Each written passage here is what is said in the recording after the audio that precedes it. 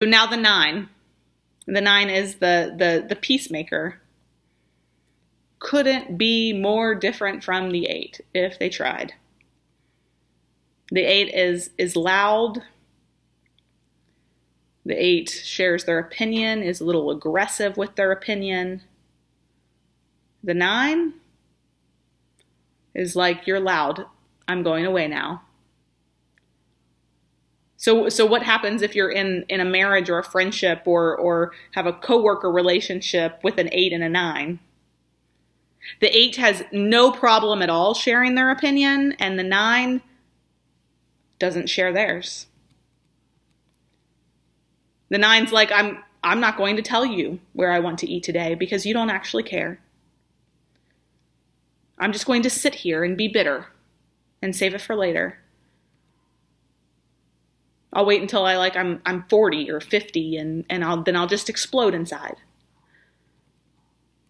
So if you're raising a child who is an 8 and you never have to ask them what they think or feel or what they want, they're always going to let you know. But with a 9, okay, so tell me what you want.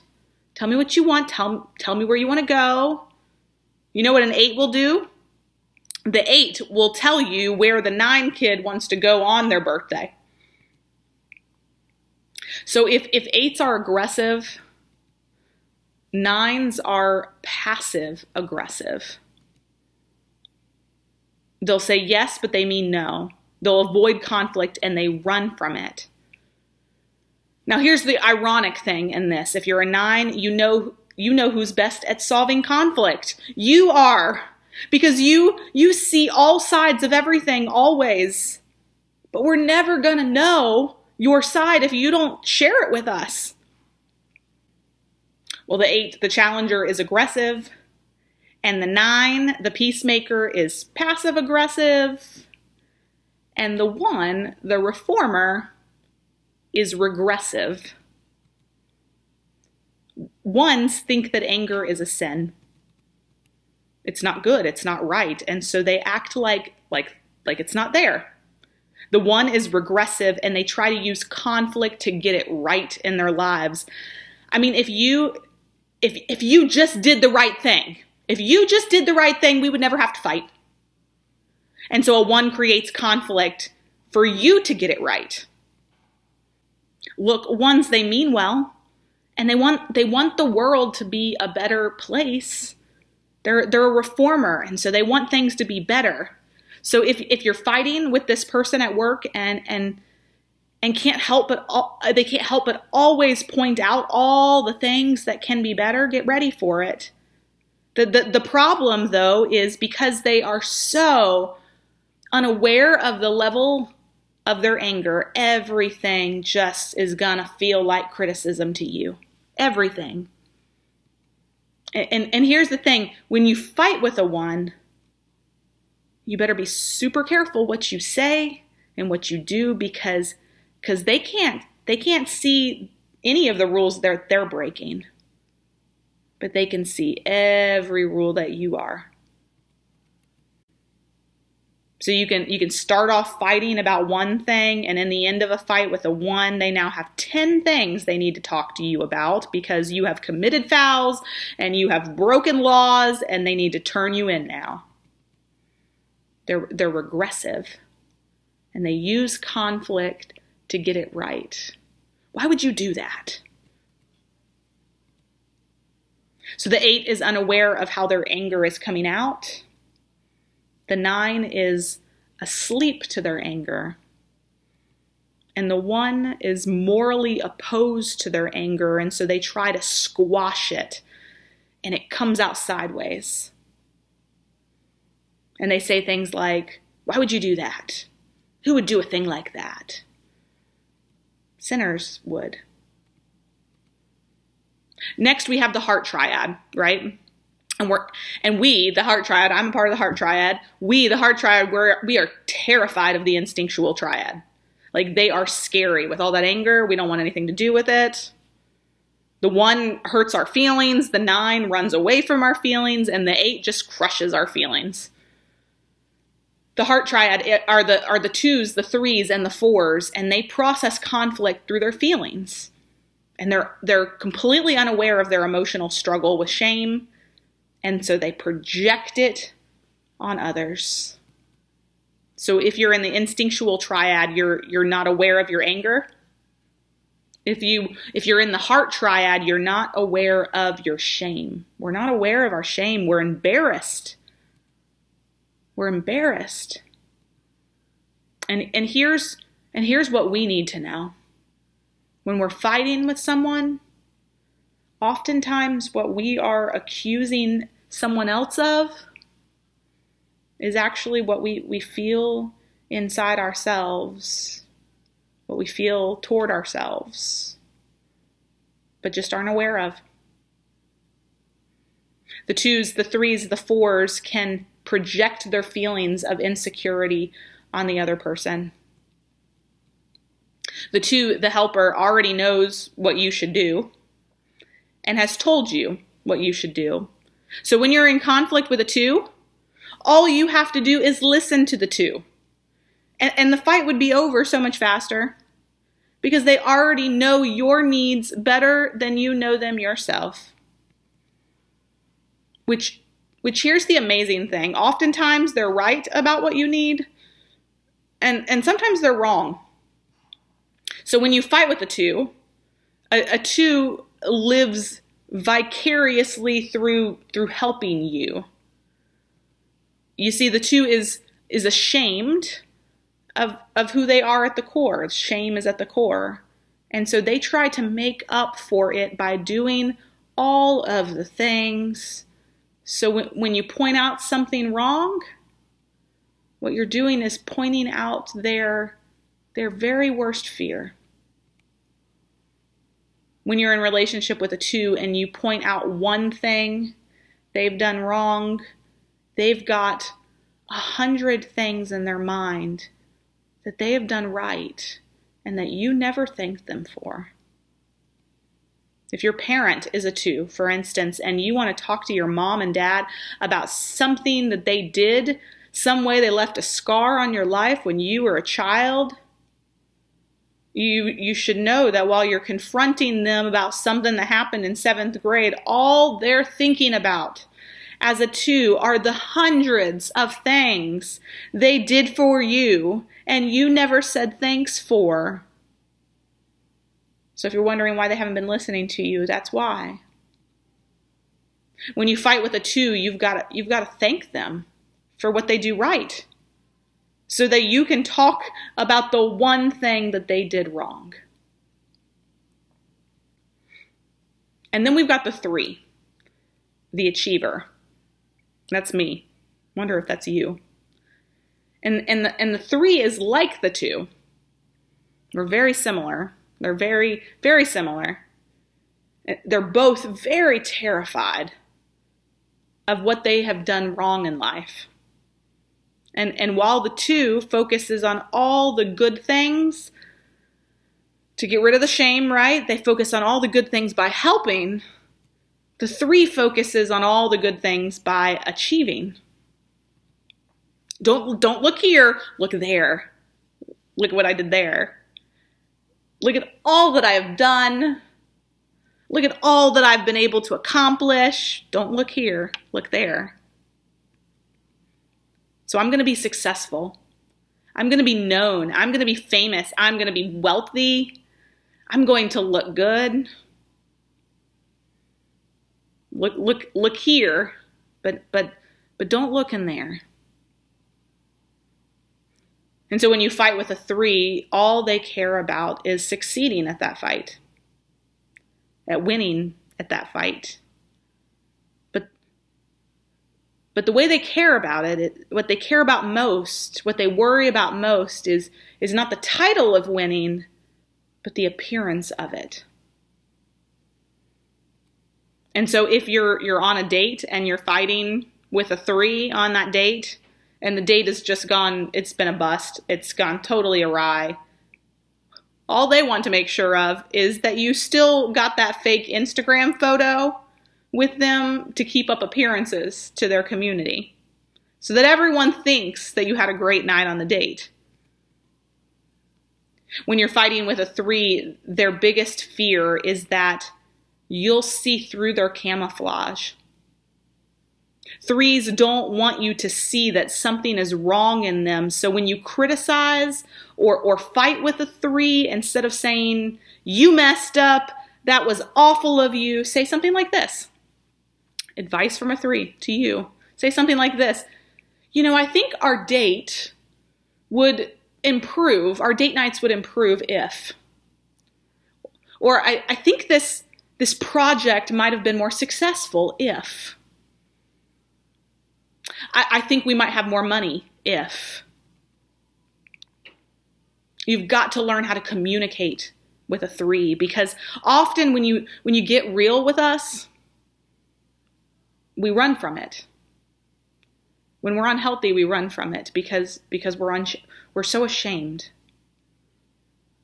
The 2 and the 3 are already ashamed of who they are on the inside, and so the 2 tries to help you, tries to do all the things so that you don't see the shame, and the 3 tries to be successful so that you don't see the shame. Here's the weird thing, though. The 4 could not be more different from the 2 and the 3. So the 2 and the 3 have a hard time seeing what's wrong in their life. Look at all the things that I'm doing to help you. Look at all the ways I'm nice, or look at all the ways I succeed. They have a hard time seeing what's wrong or acknowledging what's wrong in their life. The 4 has a hard time seeing what's right. Goodness, if you want to get real about how life sucks, call up a friend who is a 4. They love it. They love to wallow in the darkness and process the darkness. They love to just sit in the darkness. The 4, the individualist, enjoys the drama of conflict and needs that emotional outlet. They love it. Let's just get dark together. The problem is not getting the 4 to see what's wrong with their life. The problem with the 4 is getting them to see what is actually right with their life. And so when you fight with a 4, you have to listen to their feelings, but you have to lovingly point out facts to them.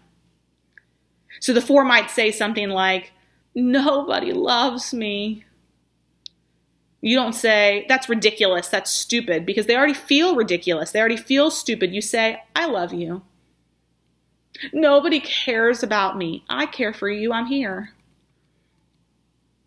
And let me tell you, when you are in conflict with a 4, hold on to your seats. Buckle yourself in. Anybody ever go on a roller coaster ride that sounded like a really good idea before it actually started? That's what it's like fighting with a 4. You're fairly confident in the end it's all going to be okay and you're going to land back on the ground again. But in the middle, somewhere, you're definitely upside down and in the dark and you're pretty sure you're going to die. And then you get to the end of a fight with a 4 and you think it was horrible. Like it was the most terrible experience you've ever been through. And she thought it was the most amazing moment you all have ever had together. You went deeper than you've ever gone. They love to sit in the darkness. And then finally we get to the head triad, right? And they're just looking at all of us. That instinctual triad, y'all are animals. That heart triad, you're just way too over emotional. If y'all would think about it, if you'd think about it, you join us and the world would be a better place if you just think about things. So when you fight with someone in the head triad, think about this. They process conflict through thinking, and they believe that they are rational and that everyone else is not rational. But fear and anxiety are actually the driver of the 5s, the 6, and the 7s. So if you're in the head triad, if you're a 5, a 6, and a 7, know this. Medical research shows that it is absolutely impossible to think about anything without emotion being involved in it. Emotion is always involved, friends. But if you're in the head triad, you're just unaware of your emotion. So the core struggle for the instinctual triad is anger. The core struggle for the heart triad is shame. And the core struggle for the head triad is fear and anxiety. One of the reasons we're losing the battle against fear and anxiety in our culture is because we think it's this emotional problem when it's actually a problem with our thinking. It's not lodged in your heart, it's in your mind. Your mind is trying to make sense of a world that does not make sense around you. You can't make sense of this stuff. You can't make sense of what happened this week at the Capitol. And so what do you do when you're in conflict with a 5? Know this, they need space and they need time to process their thoughts. Have you ever fought with someone and you'll be yelling at them and they just go stoic on you? They might be a 5, probably are. And we take that as they don't care. They obviously don't care, but in actuality, they're trying to figure out if they are safe because they have an overload of anxiety in their mind at that moment as they're trying to make sense of your emotion. You see, the worst thing you can tell a 5 is you don't have feelings, because they might need to take it like a year to think about that. Just because they're not crying does not mean that you haven't hurt them. Here's a good way to fight with a 5. Send an email. Say, hey, on Tuesday, 7 p.m. for like 45 minutes, I would like to discuss the following issues, and I have emailed them to you in advance so that you can have time to think about them. You send that to me, I'm calling you, I'm coming over, busting into your house, mask and all. I cannot wait until Tuesday at 7 p.m. to fight with you. Like, we are doing it right now. What can I do to succeed at this relationship? Please tell me. Like, so I don't feel ashamed anymore, right? But a 5, it works for them. The 5 would appreciate that email. You know how the problem with text and email is that it doesn't always communicate emotion? That's a safety net for a 5. And they need to know that at some point in the fighting, it's all going to be over. The fighting is going to be done at some point, because the 5's core fear is that they don't have enough emotional energy. They don't have enough time. They don't have enough resources to give away to your emotional freakout session, heart triad, or your instinctual gripe session. So we've got the 5, and everything's internal. Everything is in their head, right? And then we've got the 6, the loyalist or the observer, and they're watching us right now. I know you can't see them watching us. They're online, but they are. The 6, the loyalists, these are our best friends. They're loyal and they're true, and they stick with us no matter what. Because as bad as you are, being alone is scarier. When you fight with a 6, when you have conflict with a 6, just know this: they are sure this is the end. They're thinking, I knew this day would come. I knew it. It's absolutely the end. Here's what you do when you have conflict with a 6. You say, 6s, I love you, and I'm not going anywhere. I promise. I'm in this till the end. This may not be you, but you see, some of our 6s, they grew up in homes where every fight ended up with mom and dad threatening to divorce, or mom and dad actually separating in the end. And 6s have this tendency to be terrified of the inevitable, that you are going to leave them, and you're going to move on. You're going to invest more that they're going to invest more in your friendship and relationship than you are willing to invest in them. And so the 5 is afraid of not having enough emotional energy or time or resources. The 6 is just afraid of everything. What a 6 hears when there's a slight possibility of turbulence in a relationship is we're going down. I knew it. I knew this wouldn't last. When you fight with a 6, they're hearing what they're afraid you're saying.